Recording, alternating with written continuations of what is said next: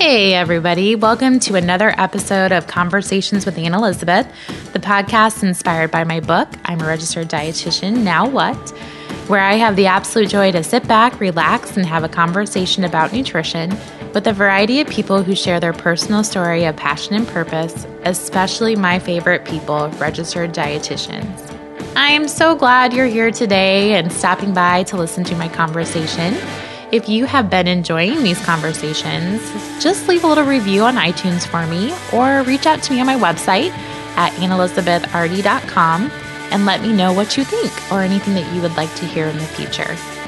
Today's conversation is another one from my amazing travels to the beautiful state of Utah. And I met with Jessie Hatch, who is a NICU registered dietitian, and she currently is the president of the Utah Academy of Nutrition and Dietetics. I just want to say congrats to all the new grads out there. I'm very excited for you, whether you're starting your internship or maybe starting your first job, which is so exciting. There's a lot happening in your world right now, and that's kind of why I wrote my book, I'm a Registered Dietitian, Now What? Because I just felt like there were so many things that people did not tell me of what I should know. And so that's why I wanted to share some of that insight with you so far of what I've learned. You can easily check it out on my website, view a few pages on Amazon, and you can get it as well as a downloadable ebook. Today's episode, very much like all my other episodes, is sponsored by Jolly Time Healthy Pop Popcorn, where my guest and I get a snack smart and snack happy with Jolly Time Popcorn. If you want to learn more about this perfect snack, one that I think is delicious and tasty, please visit jollytime.com for more information.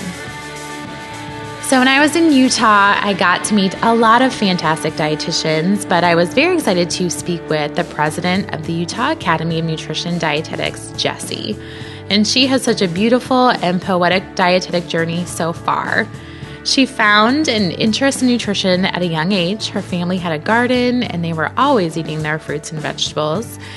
And when she went to college, she did take nutrition, kind of similar to me, and kind of fell in love with the class.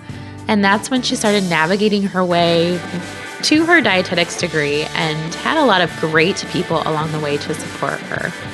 She shed some light about getting a master's degree and how she's always open to opportunities and embracing being a lifelong learner, which I think is so important in our profession. She is currently working passionately with moms and babies, including neonatals. She is in the media a little bit and has navigated a lot of that as well, which is always a different frontier for us dietitians. And she has been spending the last year serving as president of the Utah Academy of Nutrition and Dietetics. I hope that you enjoy my conversation. Say never mind. Absolutely. TV is always, I do live TV almost all the time. I never do any tape segments. So when you were mentioning that about live TV, I'm always like, oh my gosh, because you don't know what to expect. Right. And then if you go on, they'll ask you whatever they want. Right. And then you're like, well, I have this display right here about, or about something or. Well, and I think my first experience, like they said, show up at 12, your interview will be sometime between 12:21 and 12:24, or, and so I get there and nobody comes to find me until like 12:19, and then they pull me into a room, and then all of a sudden this gentleman starts threading a microphone, but I didn't realize at the moment. I was like, hello, my name is Jessie, and who are you? And then I realized, and so the whole experience, I was like, well, this is interesting. Yes. Yeah. So was it someone that contacted your work and then they're like, so I do. We have a program called Baby Your Baby, okay, which it's a state-run program that kind of just works to encourage healthy practices during pregnancy and through the first year. So about number of visits, how soon you should visit with your physician if you are pregnant, and those types of things. So I do a few of those a year. It kind of depends, but. Well, yeah, we're going to learn all about all the things you do, which is exciting.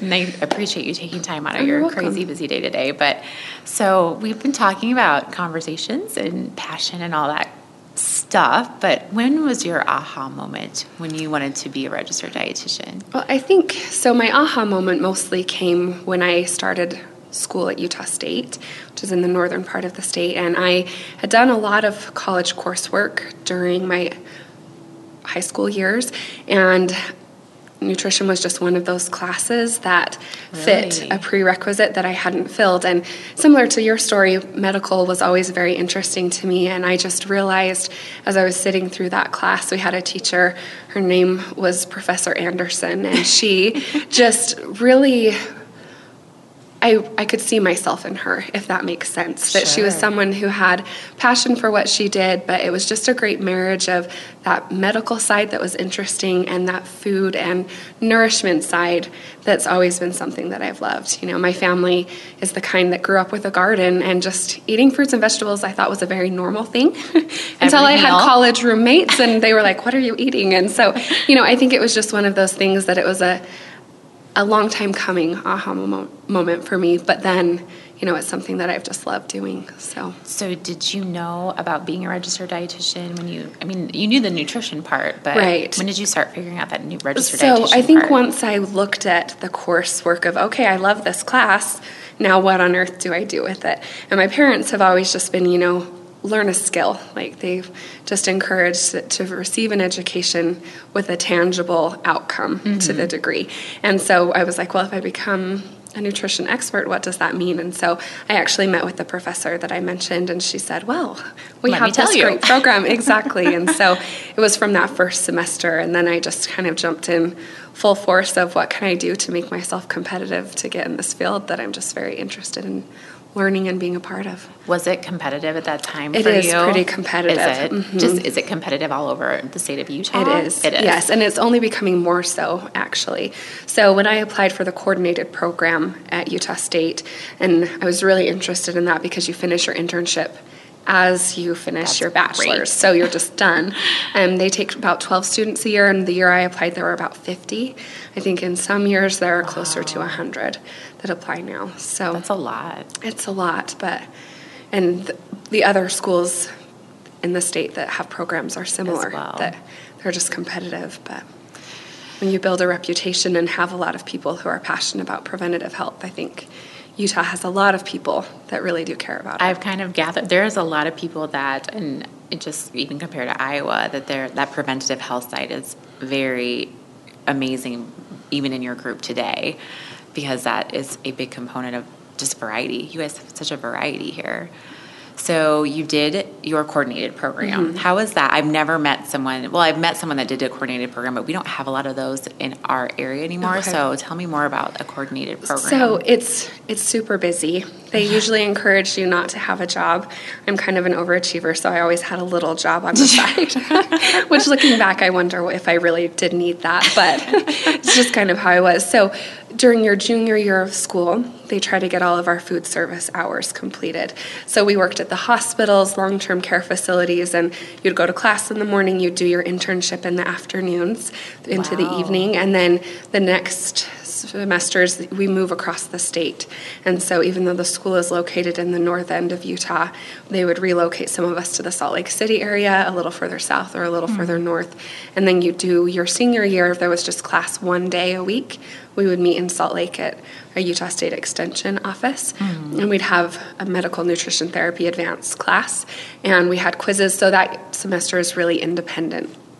You know, you have 15 quizzes to pass that are brutal, you know, the advanced MNT that just takes time and study, and then we would do internship hours for the remaining 4 days of the week. Wow. So it's intensive, but I think for me it was a great way to learn, just because you are learning about renal diseases, and then you're able to see it in action. Patients. Yes. Right, instead of that, I learned about this maybe a year and a half ago, and now I have to put it into practice. So it was a rewarding experience. It's busy, and it's one that I think you can't have a lot of other commitments to be successful at it. But so how long? So ultimately, do you go to school for that 4-year undergrad? So it's you get your prerequisites done in 2, and then the program is 2 years. Oh, so that's perfect. So you're done in 4, and then they also have a didactic program at Utah State. So then those individuals would apply for an internship. After. So did you do your internship Well, that would So have been it's your through internship. Utah State. Yeah, so it all have been through the same thing. Yep. So what was the next steps after you did your... So I never said I was going to get a master's degree. I remember when we were doing our orientation for the coordinated program, and one thing they said is to take the GRE or an additional graduate exam because you want that opportunity. And I just remember kind of giggling to myself of, why would I put myself through more school here? But I did it because they asked us to. And then when I was finishing my degree, I had an amazing professor who just had really instilled a lot of passion and a lot of desire for lifelong learning, and she encouraged me to pursue a master's degree. And so I just jumped in there with her. So what was your master's? It was great. So it was on cardiovascular disease and using herbal and dietary supplements when you're on medications, and just how they interact. And mostly it was just an education platform of self-learning, so like a DVD-based education versus sitting down one-on-one with a dietitian, and is there a way we could provide quick education. Wow. So, and then you had another professor that it seems like that's kind of a trend for you. Yes, it has been. It really has been. So, yeah, my master's ended up being a really roller coaster ride. This professor that I loved actually passed away halfway through my project. And so for a while, I actually took, kind of as you were saying with your story of feeling just a little bit lost. And so for a while, I actually took a few steps back and just worked in a similar area. I worked with the extension program, but just wasn't quite sure of, okay, is medical nutrition therapy really where I need to be, and losing that direction. And I was very fortunate that I had a good friend that just said, well, here's somebody I think could help you, and was able to reach out to another professor, and she just helped push me through. And I think it's kind of that, looking back, and as you say that, it makes me think about, just those professionals that have gone before that make you realize, you know what, this is worth your time, and this is something that is going to take hard work, but you'll love it. And so it's worth it. So, well, and they obviously saw that in you too. I would hope so. Yes, which is why they took that on and encouraged you to do so. That's great. It's been great. So, first job. So my first job, well, I kind of did a jack of all trades experience while I was finishing my master's. My first job was with the Utah State Extension Office, and they work with a lot of low-income individuals, and specifically their education program is tailored to people who are on SNAP benefits. And so we did a lot of education both in classroom format and one-on-one in people's homes. But one of the more interesting parts of my job is there are actually a lot of refugees in the Salt Lake area. And so they asked me to take on the curriculum that was developed and tailor it to refugee populations. And it was a rewarding experience. I mostly worked with people from Uganda and other areas in Africa. Wow. And it was fun. So I mean, just even some stories. We're talking about canned foods and how you can purchase, canned beans or canned tuna. And the next class, I had a lady come crying with this large tub, and she passed it to me, and it was Crisco. And on the front of the can, there was fried chicken. And so she thought she was purchasing chicken and opened it and had no idea what to do with it. And then, even things like using measuring cups and how to shop and how to cook. And, we talked a lot about body image, and they come from a culture where being obese is considered beautiful just because they grow up in areas where they're just malnourished and deprived for their whole lives. And so having a more curvy figure is a sign of affluence. And so, it was very interesting that we would see people gaining a lot of weight over the few years that I worked with them, and kind of having to step back and help them recognize healthy body without necessarily indoctrinating the ideal body image. So it was a very interesting job, but I loved it. Did you feel like you were ready and prepared to take on something like that? I feel like it was one of those things where they just said, good luck and let us know if you need help. It wasn't something I ever saw myself doing, but it just was kind of a job that I felt seemed like a good initial step for me as a young dietitian, but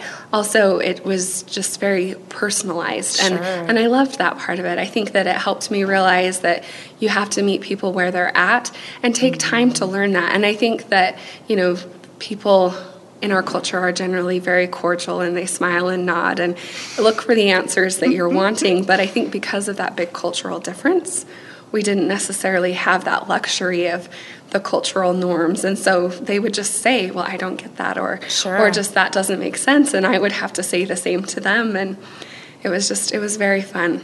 That had to be very rewarding. And I'm sure, like you said, with the conversations that you have, you probably helped a lot of people learn valuable information for them to eat healthier. We would hope so. And I think part of it too is, they would just go to their, the African market that's here. And when you look at a bag of rice there, that's comparable to the bag of rice where you can buy a 5-pound bag for not very much. Their African rice is $30 for 2 pounds, just because it's imported and unique. And so I would hope that in addition to helping them be able to navigate our food system, that we would help to give them healthy options and kind of recognize how they can use the tools that are available here to their benefit. Sure. Does that program continue? Do you know? It does. It does? Mm-hmm. That's exciting. So it's fun. I get calls every once in a while from people about it, but it's fun. Yeah. Mm-hmm. Well, that's good. You paved the way on that one, huh? A little bit, yeah. So it was actually, there was a professor that was doing some research. Well, she's a professor now, but it was a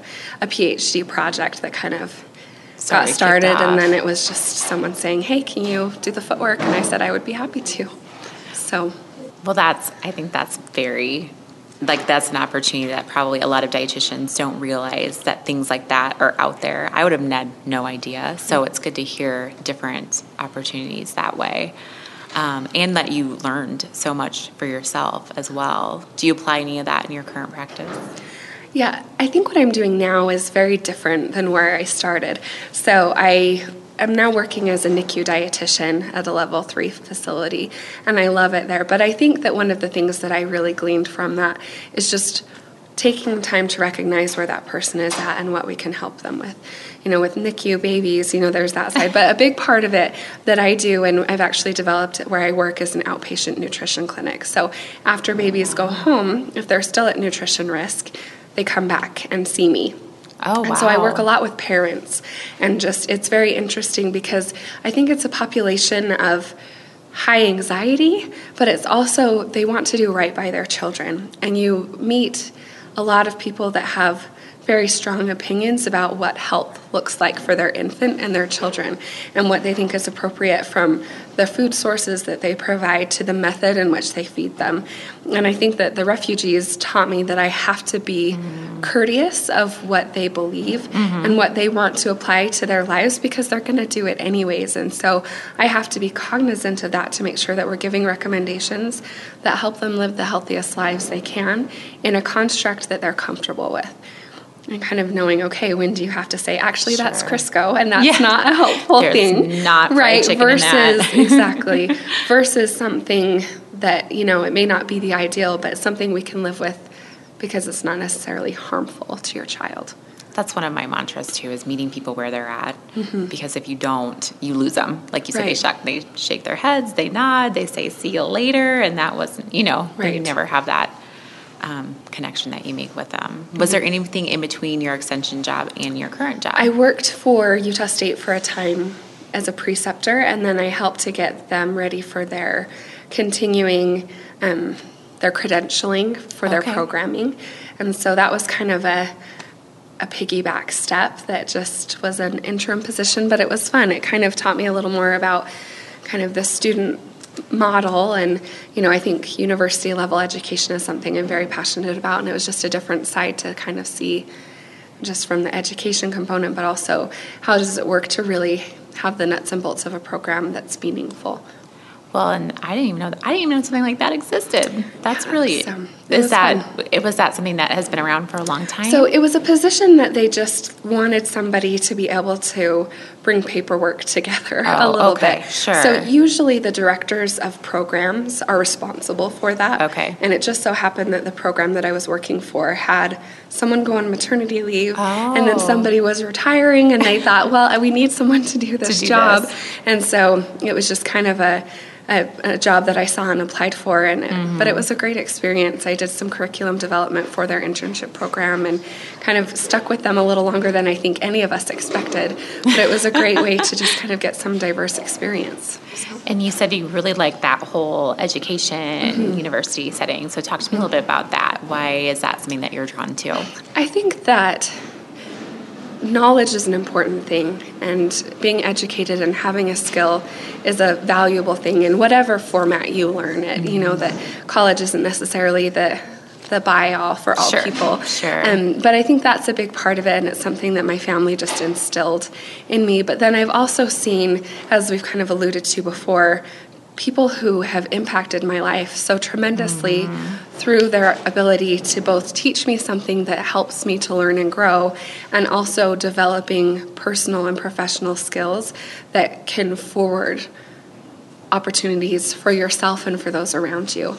And so I think that it would be a place I would love to see myself eventually, just because I think that there is such an opportunity to help people learn that they can do hard things and challenge them and make them think about things and what they believe and what they want their professional statement to be for their lives as working people, and just making sure that they understand the impact that they have. And that it's not just necessarily organic chemistry following the carbon, right? That it's, oh my gosh. Right, no. that we suffer through those things a little to get there, but that there's an outcome that's worthwhile. Absolutely. Well, and that's exciting that I always ask individuals where they see themselves in the future. And it does kind of, when you were talking about your professors, I was like, I bet you she would like to do that someday. Yeah. So when I had finished working for Extension, there was an opportunity that presented itself to be a professor, and I interviewed for it. And it was a very interesting interview that I felt like I nailed it. You know, I just felt that I had presented myself well and gave a presentation, and they asked some questions, and I just felt like I had done my utmost to present myself in a way that was meaningful. And one of the collegiate people that we interviewed with kind of pulled me aside afterwards and said, "You have the skill, where's your experience?" And I just remember, and I felt like it was a very kind thing. Like, he wasn't trying to say it in a derogatory way, but it was something that I realized that to be an educator, you also have to have the footwork. And I think it changed some of my perspective as to where I see myself going. And, you know, NICU is something that I love, that I never expected to be so passionate about. You know, I've been there for 4+ years, and just, you know, there's a big part of me that could see myself just being happy there for a very long time because of the impact that I'm able to have. But I also have learned that passion is important and your ability to work hard is important, but experience just takes time.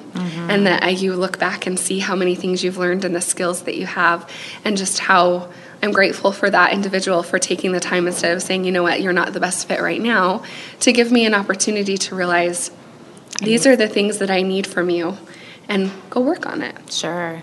So you obviously didn't necessarily seek out NICU. Did it kind of find you? A little bit, yes. So, I mean, there's always multiple components that get you places. So I was living in Salt Lake City, and I had a good friend in Logan, so it's about 2 hours north of here, that we decided that we didn't like living far away from each other, and he was pretty great. And so it was kind of one of those choices of, I guess I'm going to be, after doing a long-term commuting relationship for a while, we decided that we needed to really decide if this was going to work or not. And so I kind of just picked up roots and moved that way, which was terrifying to me because, you know, what do you do? And so NICU, it was a job opening in that area, and clinical is always something that was interesting. And I hadn't, you know, I'd had a great kind of interim education experience, kind of seeing that side of it. I'd worked in community for a number of years and thought, you know, let's try this out. And so it was a job that I interviewed for, and 4+ years later. Yeah, and here we are. So I was talking to you earlier about how I think NICU dietitians are absolutely amazing, because you guys know so much that I can't even wrap my head around. How is navigating learning and being part of all of that? It can be terrifying. So I actually was replacing a dietitian who had been in the NICU for 10+ years. Wow. And I remember we went to a meeting, and I met with her the first day. We kind of went over calorie counts and basic functionality in the NICU and kind of nuts and bolts, because, you know, I didn't have experience. And we went to a meeting with all of the physicians that they have, so she could introduce me to the group. And I just remember her saying, "This is Jessie, she'll do a great job." And I thought, oh, that's very faithful of you, because we've just met. And I remember one of the physicians thanking the outgoing dietitian for her years of work and the things that she had taught her. And I just left that meeting with the feeling of, oh my heavens, you've got to get yourself in gear and get this done. Yeah. And so, for the first 6 months, I showed up to work early every day. I reviewed every single patient. I had my books and would go through, and then we'd get calls for random education opportunities in the community, and I would just show up. And so I feel like it just, trying to look for resources and taking books home. And my husband at the time was finishing his graduate degree, and we would just sit and study together. And he said, you have a job. You shouldn't have to be studying as much as you are. And I just said, well, I want to do well. Sure. And so I feel like the first 6 months were very intensive of just reviewing resources. And I just had to learn very quickly how to do my best to present options of what I felt was appropriate. But then I also just had to learn that it was okay for me to say, you know what, I'm not quite sure about that question, but I'll get right back to you. Mm-hmm. And for me, it was kind of hard to stomach initially, just because I wanted to be the expert and I wanted them to trust me. And I worried that by doing so and saying, I'm not sure, that they would check out. Exactly. Mm-hmm. But, so I think for me, it took about 6 months before I stopped, for lack of a better word, panicking every day I got to work. And not that I felt panicked, but, just like having to prepare myself for an hour before rounds. Sure. And then I felt like it was, once I was there for a year, I could stop coming in early and just, feeling, obviously many things to still learn. And then I remember when I was there for about a year, a physician asked me a question and I answered, and he was like, great. And I thought, I'm good. I can do this. And then it was about a year later that I had a physician call me to say, what do you want to do? And I was like, exciting. Hey, we got this. So, and I think it's always been collaborative, and I'm very lucky to work in a place where I think there's been a legacy of dietitians who know what they're doing, that they have experience, and they want our profession to be well represented. And I think that in the facility I work with in general, we're very fortunate to have that kind of relationship. And so I think the physicians were a little more patient with me. But yeah, it does take time. And it just is something that you have to be willing to put in the time to learn the skills. Because there's no specific specialization or certification in NICU dietetics. No, there's not. So you do kind of have to learn on the job or from another individual. Right. Or go in early and stay up late. Exactly. Read and research. Yes. And I was going to ask about the doctors, if they were receptive to, what you recommended and what if your voice was heard. And that's great that they, that's the kind of stuff we need more of. And I think in NICU that they just are they want that from you. Right. And I think one of the very fortunate parts is we know how much nutrition impacts across the lifespan. But if you go to a physician conference for NICU, there will be many, many presentations specific to nutrition. Really? And the more we learn about outcomes for neonates, particularly premature neonates, we realize that their long-term IQ goes hand in hand with the protein load they receive and the nutrition that they receive. And so I think that we're very fortunate that it's a subpopulation in which nutrition has, just by kind of the dogma of the education that all professionals receive for the NICU, includes nutrition. And I think it's just more integrated from the get-go, which is great. So we kind of benefit from that. But then, there's just so much to be in charge of in the NICU as a physician. And I think in some ways they enjoy being able to delegate. Probably. And saying, okay, what are we feeding this kid, or how are we managing their TPN, and what are we doing to optimize that? And we're really fortunate that, there are some that won't necessarily agree with your opinion, or there may be something medically that trumps what you're wanting to do nutritionally for that day. But you kind of have to learn how to be, it's something that I've learned of how to be assertive while still being respectful. Yes. And I think that's very important, because it's hard to be assertive when you're working with doctors. Yes. Yes. But you just got to do it. Yes. And I think the thing that I've also learned is, I may not have quite as many years of schooling as they do, but I have an expertise and had opportunities to learn things that they may not. And so it's trusting in that profession and the things that we've been taught, and recognizing that you do have something to add to the table, even if it's not necessarily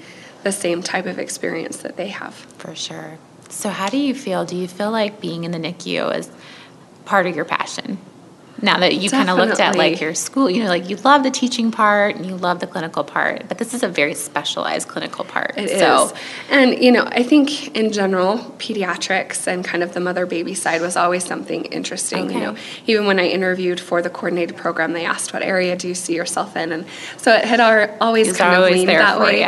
I think it's kind of that marriage of trying to find something you're passionate with, but also being open to opportunities that may not necessarily always fit, and making sure that you're still happy and it's a good spot for you. Mm-hmm. But I kind of feel like that's kind of been how my journey has been, of just looking for opportunities that are meaningful to me and that can give me great experience.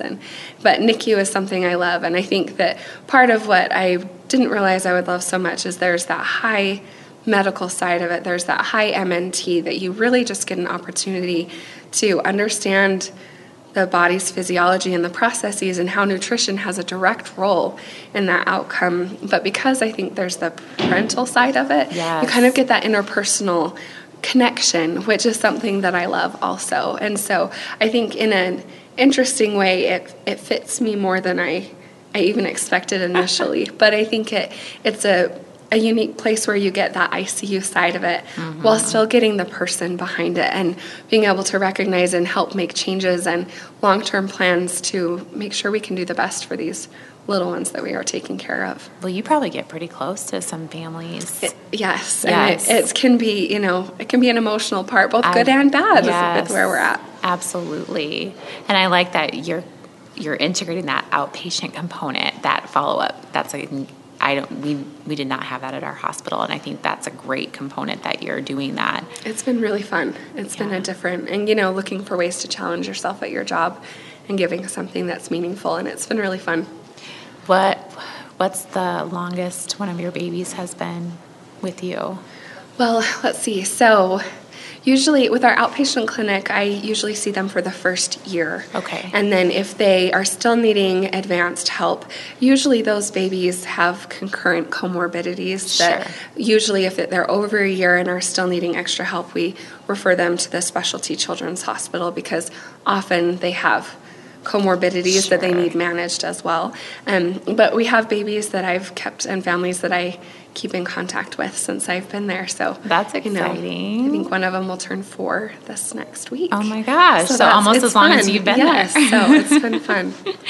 So another aspect of outside of your job, you also volunteer for the Utah Academy of Nutrition and Dietetics. So how did you get interested in working with this group? So as a student, we volunteered and I kind of helped with the annual meeting and thought that seems fun. They seem like a fun group of people, and I always kept my membership up. And then it was actually when I worked for that short-term position to help the internship program get their credentialing together that the person I was working for, she was actually the past president and just mentioned, have you ever thought about this kind of an opportunity? And I thought, well, that kind of sounds fun, and a non-committal answer. And then she kept asking, well, do you want to volunteer? Here are some opportunities. Here are some things that I think you may like.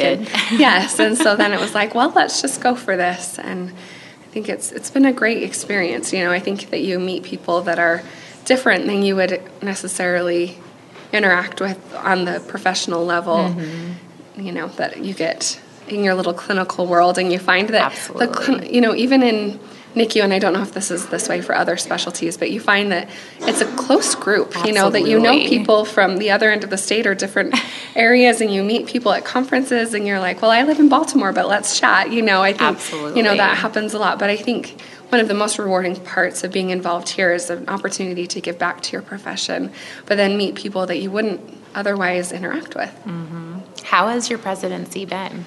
Busy. Yes. So I've been really fortunate with the people that I've worked with. One of the biggest things as president, so we kind of take turns over who's over the pillars, so education, marketing, etc. So as the president-elect, you're over the education pillar in the annual meeting, and it's just you jump in feet first, and it's busy. And we are fortunate that in Utah we do have an annual meeting chair, so it's not the sole responsibility of the president-elect, but it was kind of let's get this going, and it was rewarding.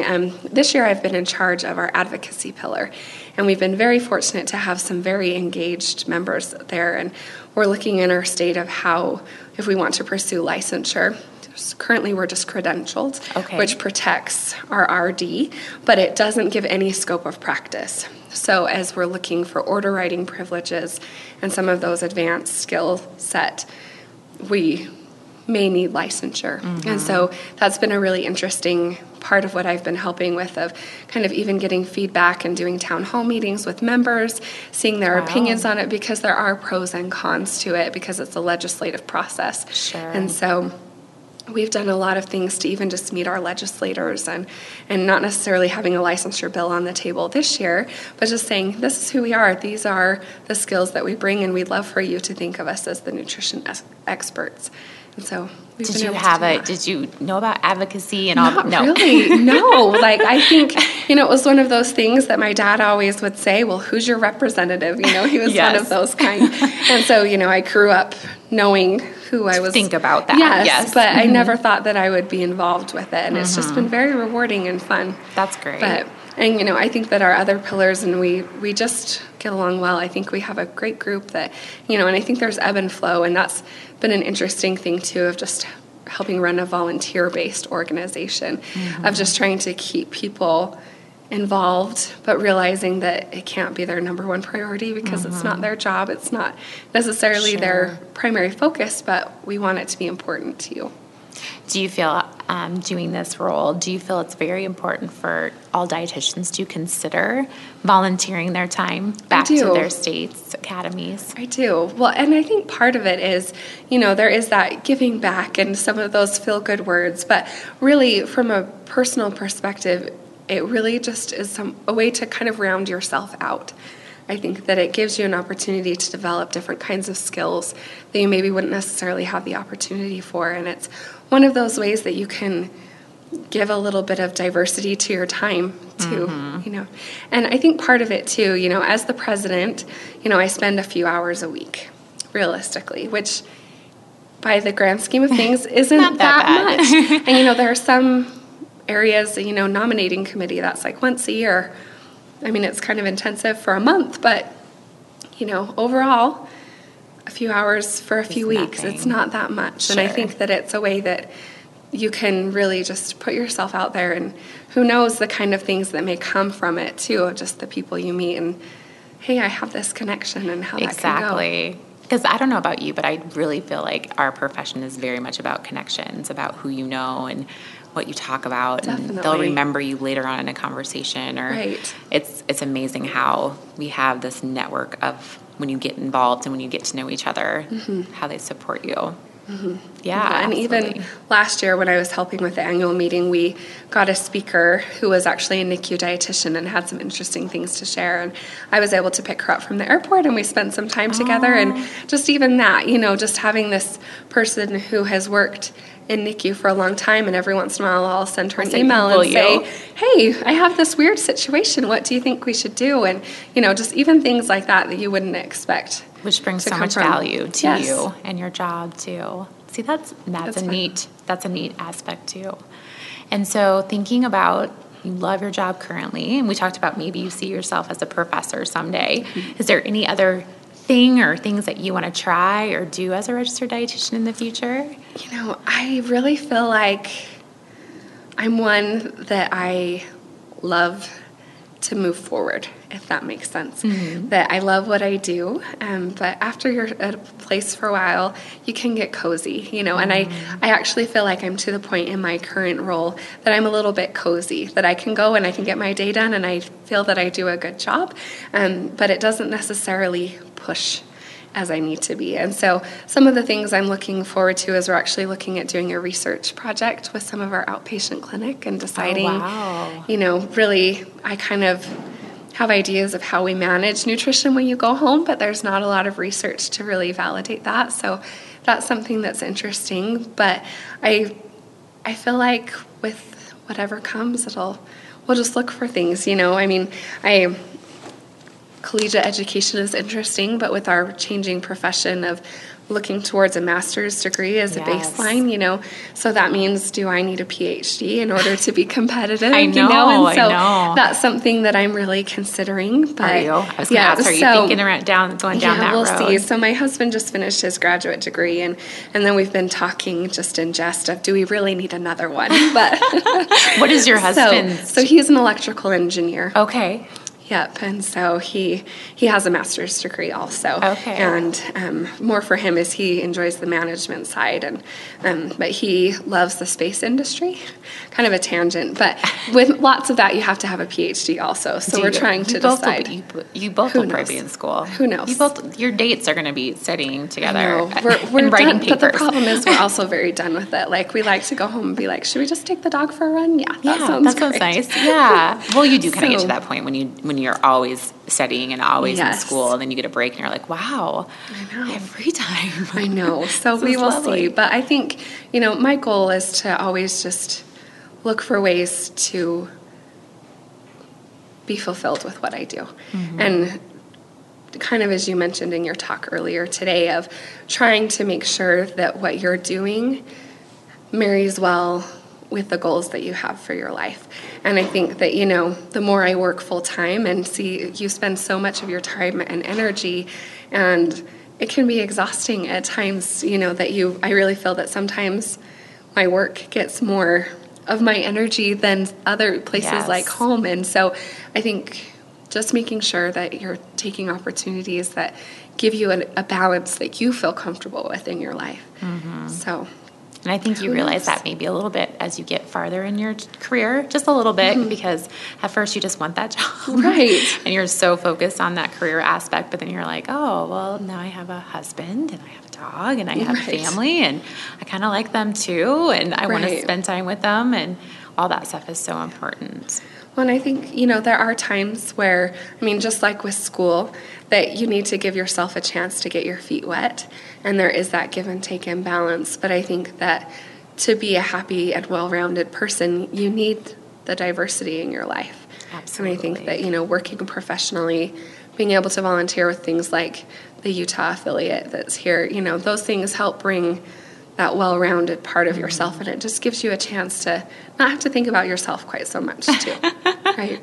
I like that perspective. That's very good. Thinking about, when you think about your family, because you sound like you're very close to your family, do they ask you a lot of nutrition advice being a dietitian? Yeah, it's funny. Both of my grandmothers have strong opinions about nutrition. Do they? So my dad's mom, she has diabetes, and she kind of will ask questions, but sometimes I feel like she takes my advice and sometimes not. My mom's mom, she's very into supplements and kind of that type of thing, and so she'll say, oh yes, my granddaughter Jessie's the dietitian, but then when she'll ask me about her, she'll probably just pass out if I told her she knew I was telling you this, but she'll just say, what do you think about this supplement? And I'll just give her, my frank opinion of, let's just eat food and have a general supplement if you feel you need it, but this little silver supplement is not going to change your whole health outcome. And her response to me is always like, well, Dr. So-and-so said it's great, and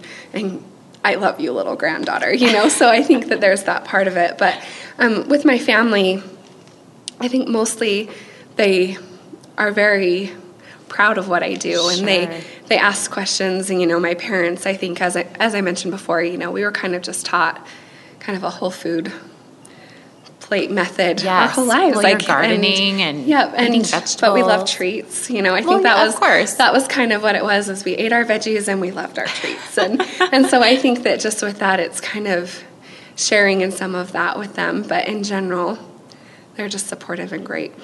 Do you find yourself doing that with your own family, with you and your husband, with having fruits and vegetables being a big part of your own personal there's life? Actually a little comic that I have hung in my kitchen that's a bear and a bunny, and the bunny says, what would you like for dinner? And the bear says, I don't care. And then the next little pane, there's the bunny with a bag of carrots, and the bear says, darn it, And because he didn't want the carrots, didn't. And so we laugh. So that's kind of a good description of my husband and I, which is why it's hanging in my kitchen, because I like that. Because he kind of grew up a meat and potatoes, let's go get a hamburger kind of thing. And he likes, when we got married, he liked carrots, asparagus if it was cooked a certain way, potatoes. And I think that was about it. Like, they just didn't really Quite the palate. I know, really. His repertoire even currently is macaroni and cheese, cereal, quesadillas. So, but I think it's a learning curve, and I think that's actually been one of the more interesting areas of trying to really help someone realize that nutrition Absolutely. and being a foodie and loving that can all be together. And so I think with him it's been the biggest learning curve, but we do better some days than others. Oh, of course. Of course. But it's been fun. So what's when you again talking about advice, what's been some of the advice that you even give to like your parents that you follow up with? You know, what are some of those things that I know that there's challenges with kids and there's challenges with feeding kids and I mean, like when you have that conversation with at-home parents, is there still special needs that way, or are you introducing foods? Definitely. Yes, we have a lot of conversations about that. I mean, one of the big things is the recommendations for what foods to introduce when has changed so much. Oh my gosh, just like when I was a child, it was like you stuck with rice cereal for 6 months and, maybe gave a few other things and food was fun. But what we're really learning is, no, food is nutrition. And even from that 4 to 6 month range, providing iron-rich, protein-rich foods and a variety of nutrients is important. And so, just kind of teaching parents about safe food options, giving protein foods, giving variety. And the more variety you give kids in the first few months, the less likely they're going to be picky, the less likely they'll have food allergies. And so we talk a lot about that.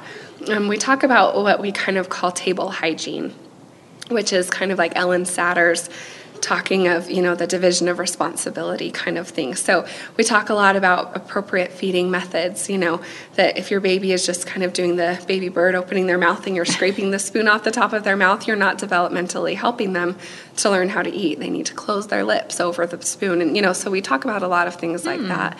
I also find that NICU graduate parents tend to be a little bit hypersensitive, with due reason, of course. And so I think that they're just so sensitive about wanting to do everything right that sometimes they just push a little more. And so, we talk a lot about having set meal times, having set snack times as much as you can, giving the child an opportunity and then letting them lead a lot of that. And so that's really interesting. It can be fun. Yeah, that could be very fun. Good dialogue, good conversations to have. Definitely. After that stay in the NICU. Yep. And I think that it's fun because it kind of transitions their lives to a little more normalcy. Sure. After all the unnormalcy. Exactly. Yes. From just the stress and the medical and the sensitivity that they've developed of, hopefully we're instilling nutrition habits that can help transition, hopefully, that good nutrition care they've received into lifelong nutrition. And it can be really important and it's, the funny stresses that you hear about and things people say, but it's What's fun. a funny stress that you've heard? Oh, well, sometimes, do we have to have this type of high chair? I've had those kind of questions before. You're not a high chair expert. No, things like that. Just questions about spoons to use or, I had a set of twins that they only like to feed each other. And is that weird? Just like the things people just think, okay, this is going on at my home. Is this normal? Is this not? Or, but there are also questions where we've had, some sensitivities where they're like, okay, he won't eat anything this texture, or he won't do, so sometimes those types of questions, instead of being funny, are actually things that we really need to help them with. Yeah. Well, you absolutely inspire me as a NICU dietitian. I'm going to say that 55 times because you do. Thanks. I don't think I'll ever end that direction again, but if I ever do, I know you who can to call me. Well, I have some fun questions for you. Okay. Now that you answered all these serious questions, what's your favorite food? Oh my heavens. I'm a foodie, so that's kind of a hard question. I think if you were to ask my husband, he would he would tell you that it's pasta. But I make a lot of pasta, but I really just love basil. That's kind of been our new kick lately. But in general, I just love to eat food. So it's just give me something new to try, mushrooms. But in general, whatever, we'll go for it. Do you have a least favorite food? Do you know, I used to never eat sauerkraut. That was a no-go until I had a roommate who could make a very mean Reuben sandwich, and she converted me to that. Mind. So there we go. I think in general, if you're a foodie, you probably like a lot of it's fine. things. We had a neighbor who was Japanese who would bring home like mini dried sardines. I will never do that again. So some of those things, no, but otherwise, pretty much everything. We'll try it out. Yes. Do you have a favorite drink? A favorite drink? I am a hot chocolate girl. Hot chocolate. So, but we live in a state that has winter for 7 months. Sure. So, yes, give me a good hot chocolate. And there's a little local diner that usually I don't need whipped cream in my hot chocolate unless you go to the local diner. Delicious. That you just can't pass it up. Do you have a least favorite drink? A least favorite drink? I'm not a big Pepsi fan. Okay. That's all right. My husband, it's his favorite, which he doesn't mind it, but it's not my favorite because then he doesn't have to share. He doesn't. That's kind of true. So he'll take it. Do you have a favorite smell? A favorite smell? I love books, so like the old book smell is a great one. I would also say probably my grandma's house. Like it's just that nostalgia that comes with that. That's a good smell. Mm-hmm. Do you have a least favorite smell? Do you know, I am the type of girl that gags every time I clean out the fridge. Like old food smell, I can't handle. So we do very hard. I try very hard to minimize food waste at my home simply because I can't handle cleaning out the fridge. And so it was a true sign of love when my husband would come and take care of something that we forgot in the back. Yes, it's just hard to handle for me. What brings you joy in life? Brings me joy. I feel like lots of things bring me joy. I feel like a lot of it is personal connection, be it from, my spouse to my family to those that I work with. I think that helping people see the best in themselves and learning how to be more kind to yourself. And that includes myself, that I think it's, as women, as people, we're just innately too hard on ourselves. Absolutely. And I think that it's something that I've tried hard to learn and to instill in myself more of just finding joy and recognizing the good you can do and being more kind with your imperfections. That is a great way to end, and thank you for taking time out of your day. Thank you. It's been fun. Jessie was so busy that day at the annual meeting, and I was so glad she took time out just to chat with me and tell me about her story. She has such an interesting story of how professors really helped her, navigate that medical nutrition therapy side of her, which I think is very important that you do let people guide you a little bit along the way. So I think it's important to always keep that message that always be open, always let other people help guide you and show you the light to where they think they see you being as a registered dietitian. I think that's really important. I'm so glad Jolly Time Healthy Pop Popcorn is available in a variety of flavors because I never know what I'm going to feel like when I want a snack. But I always know that a nice warm bag of kettle corn is my favorite. It's the perfect sweet and salty, and I also get a whole serving of grains, which is fantastic. Jolly Time is family owned and located in my favorite state, which is Iowa. If you want to head over to jollytime.com, you can get some more information and also print off some great coupons. Please head on over to AnnElizabethRD.com where you can not only find my book, but you can also read my weekly wisdom. It's my way of sharing my adventures with life and food, family and friends, also a little music, and any other passion of mine which I'm kind of into at the moment. You can also find my previous podcast and related show notes and also links to things that we talked about in each conversation.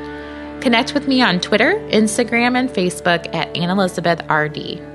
Remember to be great, always find the joy in each day, and to start a conversation that truly matters.